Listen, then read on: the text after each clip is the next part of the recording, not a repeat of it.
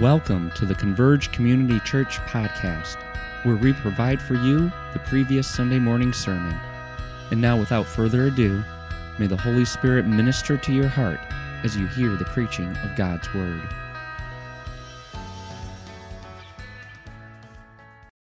Well, welcome. And if you missed the announcements, what's happening this Friday? Prayer walk. Where are we meeting? Here. What time?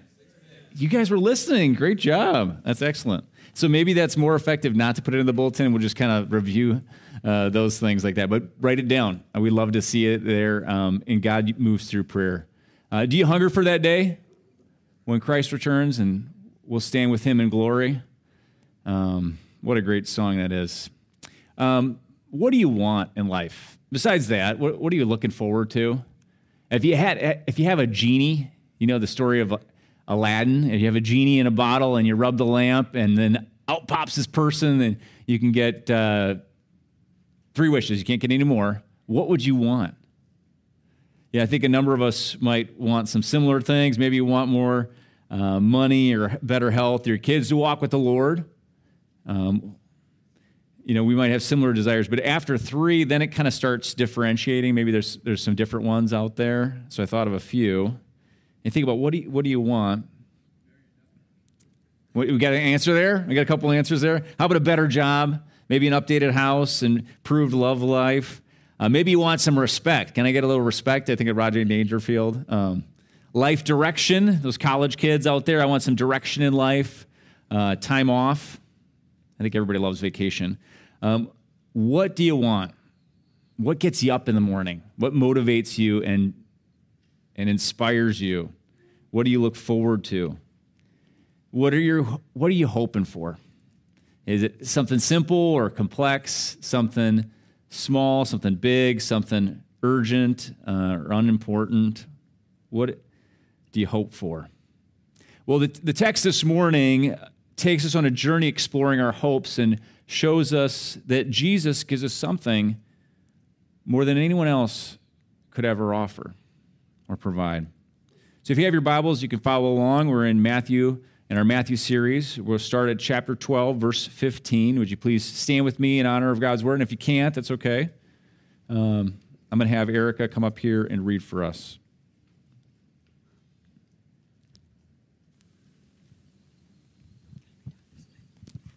Yeah.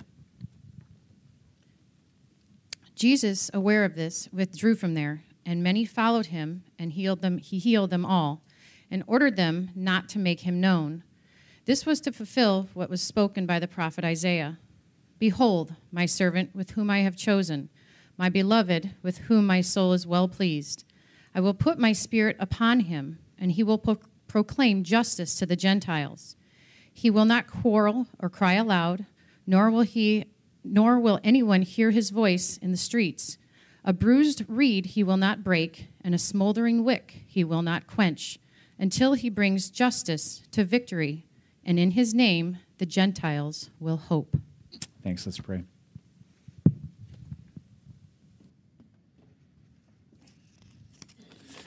Heavenly Father, we need you. Thank you for justice and mercy and hope.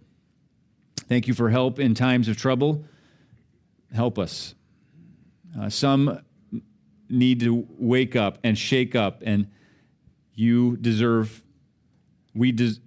our attention. And so we pray that you would open the eyes of the blind and soften hearts and move us toward you. Some need comfort, feeling bruised, exhausted, like that smoldering wick, that bruised reed, vulnerable.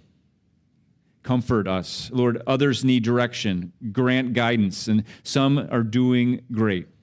They're feeling fine. Lord, help inspire us, motivate us to persevere and press on and to continue the fight of faith. We all need you. We all need to hear from you. We need your grace. We need your grace right now. We pray this in Jesus' name. Amen. You may be seated. So as I said, we're working through Matthew verse by verse, chapter by chapter. In the book, we discover that Jesus is the king that God had promised a long time ago, and now he's on the scene. And we have a phrase for Matthew. Follow the promised king into his kingdom. That's the theme of the book of Matthew. You'll see it over and over again in different ways as we read the book. In chapter 12, we read that religious leadership is following Jesus, but for the wrong reason. They're keeping tabs on him that they might kill him. In the few verses that Erica read, we have a familiar scenario. Jesus is on the move. People are following. He's healing, and he's telling people, don't tell anyone. In verse 17 through 21, we read this prophecy, this policy of secrecy fulfills prophecy. This policy of secrecy fulfills prophecy. Jesus is God's servant on a mission to announce and usher in justice and kindness and mercy to a hurting world. The result is a blessing for everyone who will receive it. Matthew is passing this blessing on to us, his readers. I think God wants us in this passage to place our hope in Jesus. We have all these things we want. We have all these wishes in life, and he wants our ultimate hope grounded in Jesus. Where's our hope? If you have a Bible, let me encourage you to follow along. We're going to be digging into chapter 12, starting at verse 15, and we'll work verse by verse. What does verse 15, the first part of verse 15 say? It says this, Jesus, aware of this, withdrew from there. We'll stop at that point. What is he referring to? What is this? What is there? We got to get the context. In our Sunday school hour before this, we talked about that. Where do we get the context? We go back a verse, go back to verse 14 and the passage before that. Jesus is in where? He's in a synagogue. What's a synagogue? It's like a church for the Jewish people. It's a house of worship and teaching and training and equipping. Jesus was Jewish. And who else is there? The Pharisees are there. They're Jewish. They're the teachers. And they encounter each other. The Pharisees try to trap him in his words. They have this perspective about the Sabbath, which is Friday to Saturday. Their perspective is you can't work, which is part of the Ten Commandments. And so they ask him, hey, can you heal on the Sabbath? And they're not asking him because they're interested in finding out what the truth is. They want to trap him. Jesus, they know, is a healer. And they're hoping he would say, yeah. And he, in a cagey way, responds and upsets them further because he does perform a miracle, and it is the Sabbath. They're so upset that they begin to plot his death. And then we get to verse 15, and we see what this and there are. Jesus, aware of this death plot, this murderous intent, withdrew from there, the synagogue. He got out of Dodge. He left town or left this area. And we get to verse 15. And many followed him, and he healed them all and ordered them not to make him known. So this idea of following, like we talked about, the following is again and again in Matthew. People follow him from all over. They follow him in Galilee. They follow him in Judea, which is that whole region. They follow him from Jerusalem. They follow him from a place called the Decapolis, which means 10 cities. They follow him across beyond the River Jordan. The word is spread, and people are following him. You have fishermen that follow him, the disciples. Matthew, who wrote this book, was a tax collector. He followed them. We know the Pharisees are following him too. They're keeping their tabs on him, but also the sick, the people who are longing for some help and relief. Jesus is a teacher and a healer unlike anyone else on the planet. He wasn't calling attention to himself. Except he did mention earlier to his disciples, go out and tell them the kingdom of God is here. But he's telling people to be quiet. Regardless, are people? No, the word is spreading like wildfire. He is massively popular. And you can imagine why, right? Who would want to watch a miracle happen or be a recipient, if you're sick, to be a recipient of a healing? And you remember back then in Jesus' time, there are no hospitals. There's no St. Franciscans or Lakelands. There's no hospitals like we have here. They have old wives' tales and home remedies. There's no pharmacy. You can't go to Walgreens, can't go to CVS, can't go to Rite Aid. Perhaps there was a witch doctor, there's prayer, but that's about it. People had little hope when they're sick. But what about, Proverbs says this, it says, a hope deferred makes a heart sick. And here you have Jesus, who comes to this little area, and everyone is healed. And so what happens to the heart that hopes for healing when it's satisfied? I think there's excitement. There's enthusiasm. Unless you're a Pharisee, a keeper of the law, and you see the rising star of Jesus, your arch enemy, this person who's thwarting your power base, is disrupting your perspective on what is right. So why does Jesus here?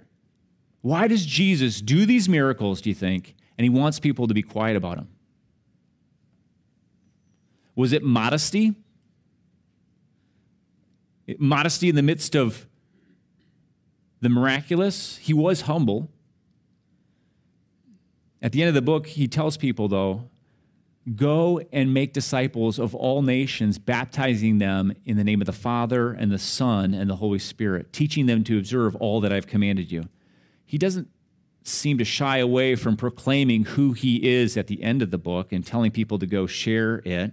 So I don't think what's happening here is just a humility. I think something else is happening. One of his followers at the end of the writes later, at the end of time, that at the name of Jesus, every knee shall bow and every tongue confess that Jesus Christ is Lord, to the glory of God the Father. So Jesus is more than meets the eye. He's not a mere mortal. He's the Lord and the master of all. So why does he want people to be silent? I think it was because, in one sense, people's chatter would accelerate the confrontation that culminates in his execution. It would speed along his death, and there's a timing that needs to happen. But I think in another sense, we see the reason in verse 17. So if you have your Bibles, let's go back to chapter 12, verse 17. What does it say? Matthew tells us, this, referring to this quiet secrecy, was to fulfill what was spoken by the prophet Isaiah. Jesus' quiet attitude, his instruction for quiet and silence, is to fulfill prophecy in Isaiah, specifically Isaiah chapter 42. And then we see, if you've followed along our series, prophecy is a big deal to Matthew. He talks about it again and again and again. Jesus is more than a man, and it's really cool how he's fulfilling prophecies. And so I did a little research. I've heard this before. There's some 300 prophecies, predictions about who this Messiah would be. So the Jewish people, they still believe that a Messiah is to come, and it's just not Jesus. A Messiah is going to come, and the idea that he would be born of Abraham would just be one example. That he would be born of David. So if you go through your genealogy, he's born of David. And then you start going along. You remember what he said to John the Baptist, his disciples. Remember what I see and hear. That the blind receive sight, the deaf hear, the mute speak, the dead are raised. Those are all prophecies that are predicted in the Old Testament. There's some 300. Now, if you were just to take 8 prophecies of Jesus and line up, okay, it's got to be out of all the population of the world, he's got to be Jewish, born of Abraham. And out of that, all those born who were Jewish, he's got to be from the line of David. And out of that, he's born in Bethlehem. And out of that, you narrow it down. If you just had 8, that's the kind of probability of having 2 feet of silver dollar coins all over the state of Texas, marking one and then picking that one out of random.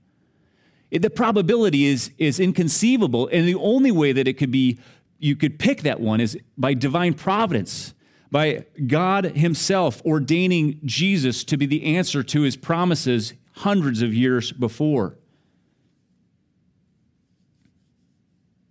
God did this. Jesus was more than a man, a teacher, and miracle worker. He was the answer to what God had predicted. He was the Messiah mentioned in Isaiah.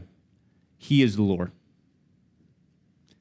In verse 18, Matthew quoted this prophecy showing 4 descriptions of him. Who is this Jesus? Here's what Isaiah says 700 years before. Look at chapter 12, verse 18. Behold my servant whom I have chosen, my beloved, with whom my soul is well pleased. Note these 4 descriptions. First, God loves him. Or first, God is described as a servant. That means he was the agent of the creator of the universe. Jesus worked God's will. Secondly, God chose him. He selected and handpicked him to be his helper. Thirdly, I jumped ahead, that's his love. He loves him.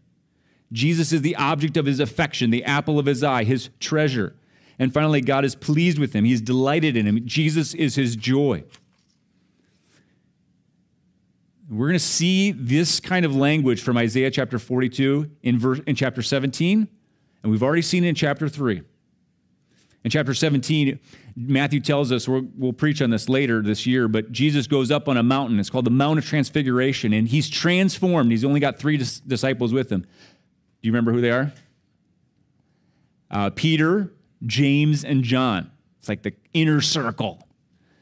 And then all of a sudden, Moses and Elijah appear. They had been dead for hundreds of years before. They appear. And Jesus is transformed. God transforms him in glory. And Peter's like, hey, maybe we should camp out here. We'll just make a tent right now and we'll just hang out. And this is what Jesus is like, no. But the Father speaks and he says this. And listen for Isaiah 42 or Matthew chapter 12, verse 18 in this. This is my beloved Son, with whom I am well pleased. Listen to him. This is my beloved Son, with whom I'm well pleased. Consider that message, the uncaused cause. God has never been created or caused. The first being who always existed, the Alpha and the Omega, the beginning and the end, the omnipotent. He's all-powerful, the omnipresent. He's all-present, the omniscient, the all-knowing God, speaking of a servant he chose, he loved, he delighted in. Matthew tells us that Jesus is the Savior of Israel. He will save his people from their sin. He is the promised son of David, the descendant of Abraham. He fulfills Old Testament prophecies and is the shepherd of God's sheep. That includes us. He is God's one and only Son, the Son of God and the Son of man. He is the Messiah and Lord. And if God chose him and loved him and delights in him, how should we treat him? How should we treat him tomorrow and this week? Matthew will show us that Jesus deserves our attention. He came to do more than just heal a few people that he happened to meet or be brought to him. He is the one we can truly put our hope, our ultimate hope in when things are going good and when things are going really bad. The prophecy of Isaiah 42 is coming true. God answered it in Matthew chapter 3 as well. So if you have your Bibles, let's do a little exercise. I'll have it up here, but if you have a Bible, you can go to chapter 3. We'll keep your finger in chapter 12. We'll be back there, but you go back a few chapters to chapter 3, and you can hear Isaiah 42 fulfilled in this verse as well. What does it say in verse 13? So look at verse 13. Then Jesus came from Galilee to the Jordan to John to be baptized by him. John would have prevented him, saying, I need to be baptized by you, and do you come to me? But Jesus answered him, let it be so now, for thus it's fitting for us to fulfill all righteousness. Then he consented. And when Jesus was baptized, immediately he went up from the water, and behold, the heavens were open to him, and he saw the Spirit of God descending like a dove and coming to rest on him. And behold, a voice from heaven said, this is my beloved Son, with whom I'm well pleased. Do you hear the echoes of Isaiah 42? God put his Spirit on Jesus. The Spirit of God is on him.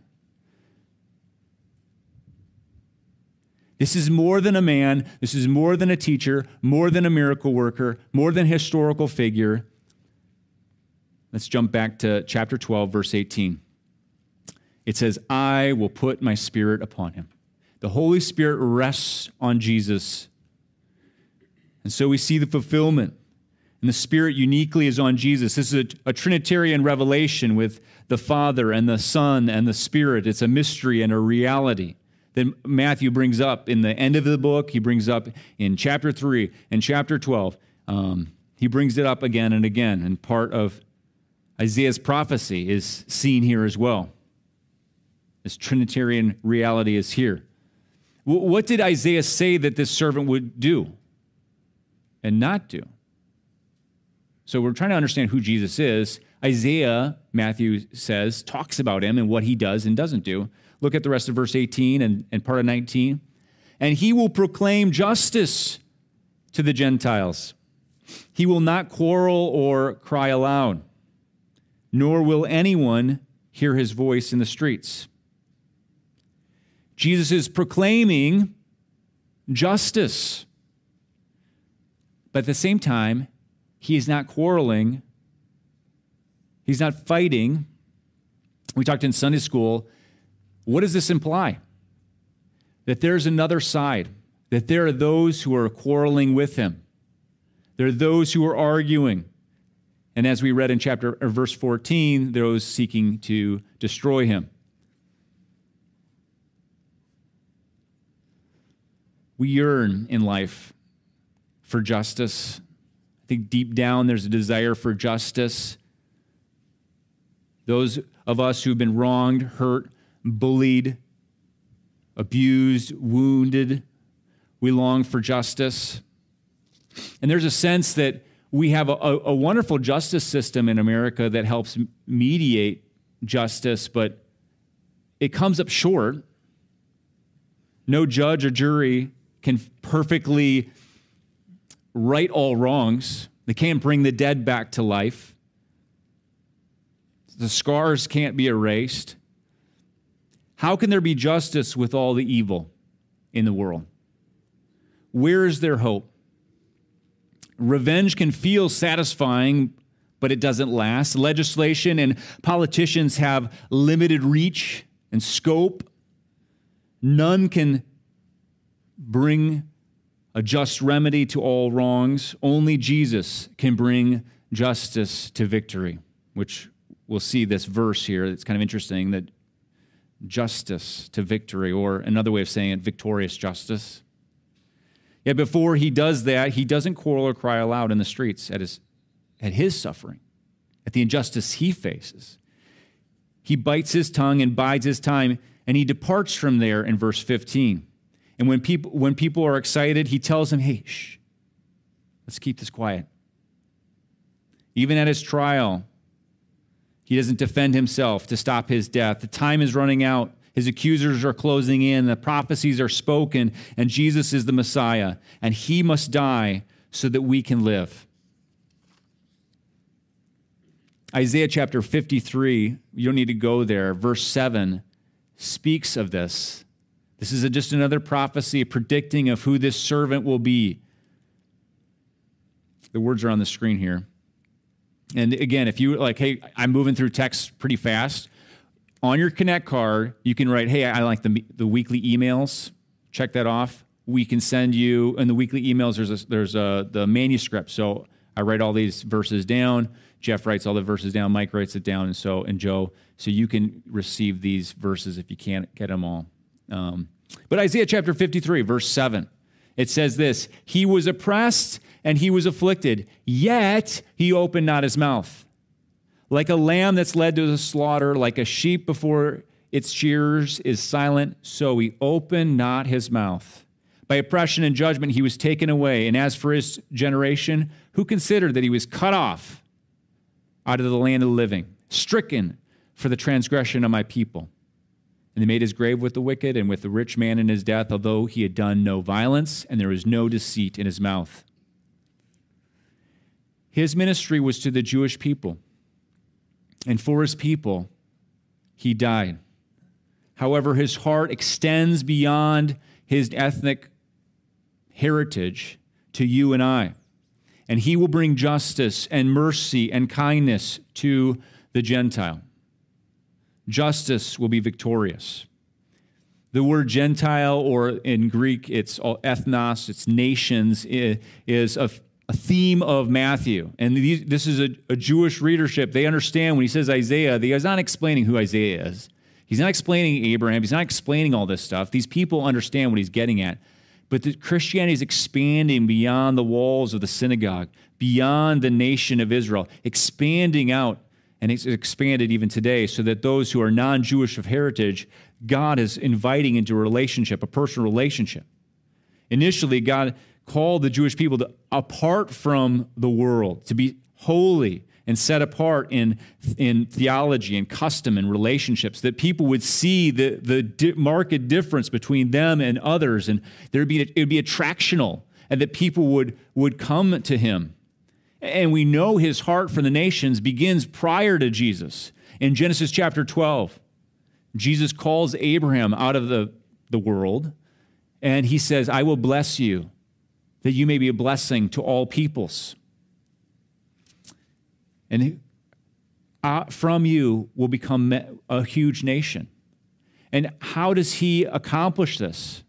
It is through the seed of Abraham that he would spread this blessing. Jesus was a descendant of Abraham and offering hope for all who will believe. At that time of this healing, hope is in the air.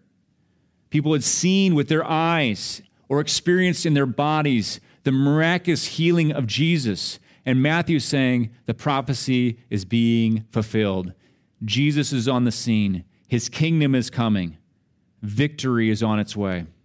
Justice is on its way. Now, Jesus didn't use a bugle or this mass marketing scheme to get the word out. In fact, he did say, be quiet. And he's plodding along year after year, day after day, and begins his ministry at 30. He submits to the will of the Father and the Spirit and points people to the reality that God is doing something never done before. His kingdom is on the move. Justice is on the way. And the healings and the prophecy are pointing people toward himself. Look at verse 20. And we get a description of himself that it's kind of curious. Verse 20. A bruised reed he will not break, and a smoldering wick he will not quench. Jesus is not the typical spiritual leader. He wasn't building a followership or padding his pocketbook or ensuring that everyone, knew how great he was. He is not about himself. A bruised reed he will not break, a smoldering wick he will not quench. What does that mean? What do you think that means? I have a scholar that I've been leaning on as we're going through this. His name's R.T. France, and he wrote this. I'll just read it. A reed was used for measuring and for support, so that once its straightness was lost by bending or cracking, it's of no further use. A strip of linen cloth used as a lamp wick, if it smokes, it's no use for giving light and is simply a source of pollution. It's in danger of going out altogether. Common sense would demand that both be replaced, the reed being snapped and discarded or burned, and the wick extinguished. The imagery thus describes an extraordinary willingness to encourage damaged or vulnerable people, giving them a further opportunity to succeed, which a results-oriented society would deny them. The servant will not be quick to condemn or discard, but will persevere until God's purpose of justice has been achieved. I like that. Jesus was extraordinarily willing to encourage those who were damaged and vulnerable. It sounds similar to chapter 11, right? Come to me, all who are weary and heavy laden, and I will give you rest. Take my yoke upon me, for my burden is easy and my yoke is light. He is gentle and lowly. He is compassionate and gracious. He is precisely what people need in the midst of pain and suffering. He isn't rude, rough, or harsh, dealing with the bruised reed or the smoldering wick. He is not hypocritical, arrogant, or vain. He cares for the hurting, weak, and marginalized. Think of those people in those situations, and maybe that's where you're at. And think of the hope or encouragement or comfort that offers. Do you long for someone who cares, who listens, who loves? One day injustice will cease, and God will move in power and right all wrongs. All wrongs. He cares about the starving and the victim. He cares about the single parent trying to make ends meet. He cares about the disabled and the broken. He cares about the people experiencing poverty and homelessness. He cares about those on the fringes of society, the simple, as well as he cares about the bright and beautiful. So maybe you're like, I'm not that, but he cares. He loves. The Bible tells us that God loves the world so much that he sent his one and only Son, that whoever believes in him should not perish but have everlasting life. He sent Jesus as a representative to the world in love, that whoever believes in him might have life. And he invites us into that. So let's place our hope in Jesus. I think this passage is calling out for us to place our ultimate hope in Jesus. Look at verse 20. It goes on, until he brings justice to victory. And we were talking in our Sunday school class, that's a little odd phrasing. He brings justice to victory. I think one version says victorious justice. Justice wins out in the end. One person said the good beats out the bad, or wins out the bad in the end, in our Sunday school class. I like that. Justice will arrive one day. There is an end in sight, and God will judge the living and the dead. And that's good news, unless you're on the side of the Pharisee, unless you're living a life for self, you're running from God. It's not too late. Time is not run out. You can turn, if that is you, turn from rebellion, whatever your past is. Turn to the truth instead of the lies. Turn to the pure, holy God instead of lusts. Turn from gossip to the good God of truth. Turn from complaining and selfishness to the generous God who gives out of his abundance and gives and gives and gives. Turn. Time is running out. And there is mercy for those who seek it. Let's look at the last word, verse 21. In his name, the Gentiles will hope. And there we have the word Gentile again, a shocker for those who are in this narrow perspective. It's only about us. His heart is for the nations. In his name, the Gentiles will hope. The Pharisees had hope. Their hope was that Jesus would die. Others, I assumed, hoped that looking for some kind of entertainment, or maybe they wanted their problem fixed, and didn't realize that ultimately their hope needs to be in Jesus. I was thinking about this passage, and we all have desires, right? We all have things we want. And I'm reading through my Bible, and I land on Psalm 146, and it just echoes of the dichotomy, the difference between putting our hope in some person and putting our hope in the person, and putting our hope in this world and putting our hope in Jesus.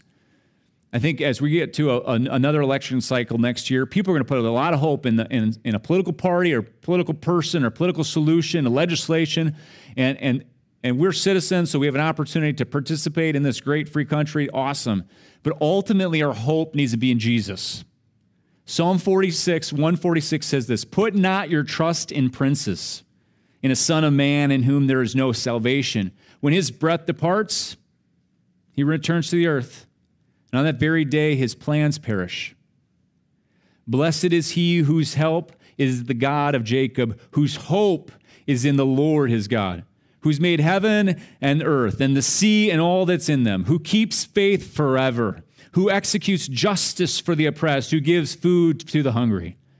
The Lord sets the prisoner free. The Lord opens the eyes of the blind. The Lord lifts up those who are bowed down. The Lord loves the righteous. The Lord watches over the sojourners. He upholds the widow and the fatherless, but the way of the wicked he brings to ruin. The Lord will reign forever." Can I get an amen? In his name, the Gentiles will hope. When you hear the name of Jesus, what goes through your mind? What goes through your heart? Do you hope? Is it just a historical person? A fact? Is it a slang, some kind of off word? In his name, the Gentiles will hope. Do you find Jesus your hope? In the end of the Bible, the last book of Revelation, there's this longing where you read this crazy apocalyptic vision of what's going to happen. And at the end, this phrase is repeated, "Come, Lord Jesus, quickly come." And maybe in life, you're just like fed up with it. I'm just sick of this, whether it's work, home, school, health. I'm just sick of it. And you can hear the longing of those who are reading Matthew or suffering persecution, or those across the world who are suffering persecution, or those who are dealing with persecution or just trials. And Matthew is in his name, the Gentiles have hope. And you hear in that phrase, "Come, Lord Jesus, quickly come." There's this longing. Let me just end with three different challenges. Well, one, if you find yourself, you know what, I kind of relate to those Pharisees. It's okay. Now turn from that. Place your hope in Jesus. It's not too late. Right now, we're one day closer to his return, and there will be justice, and you don't want to be on that side of justice.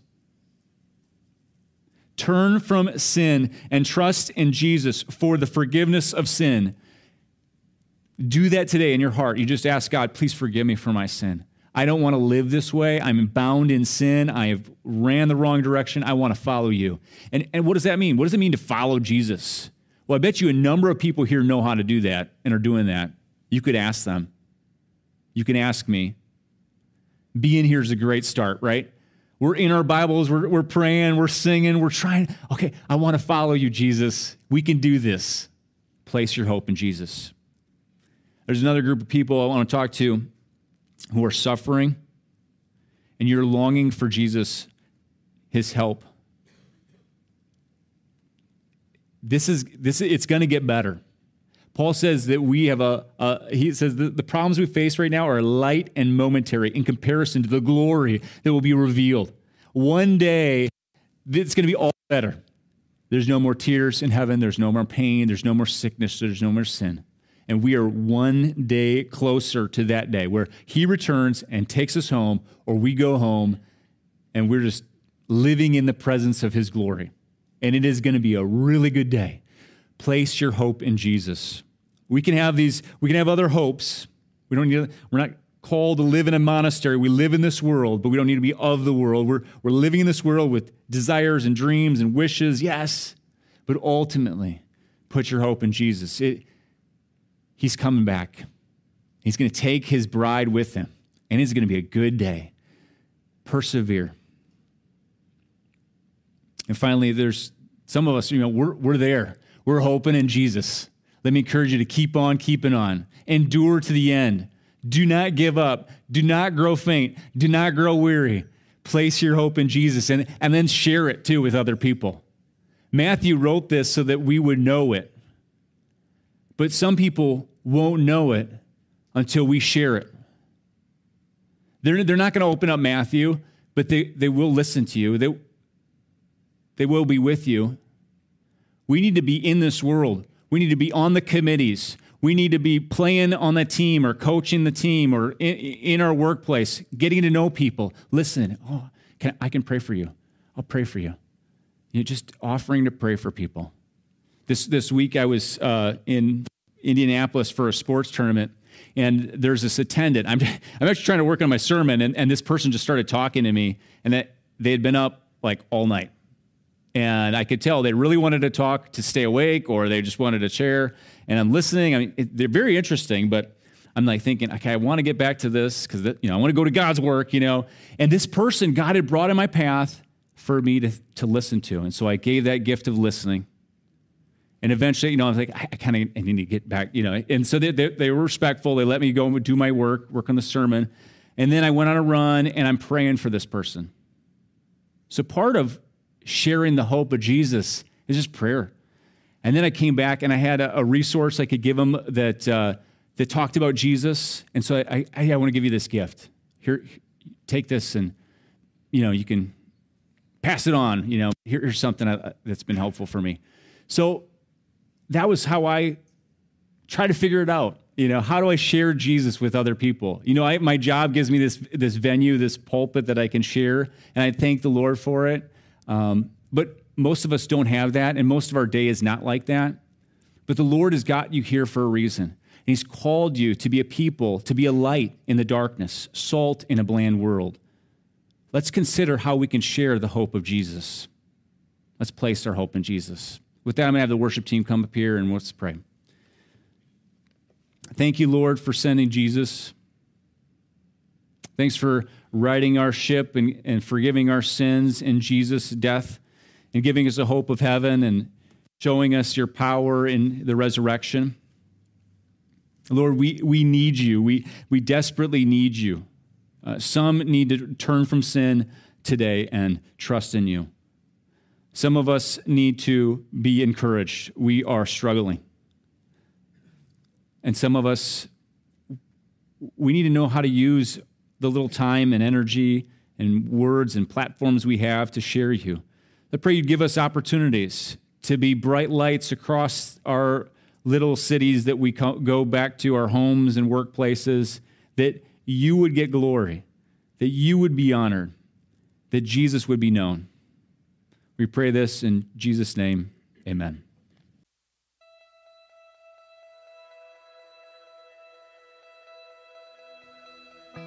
We hope you enjoyed this week's sermon. Make sure you come back next week to hear the next message in our series.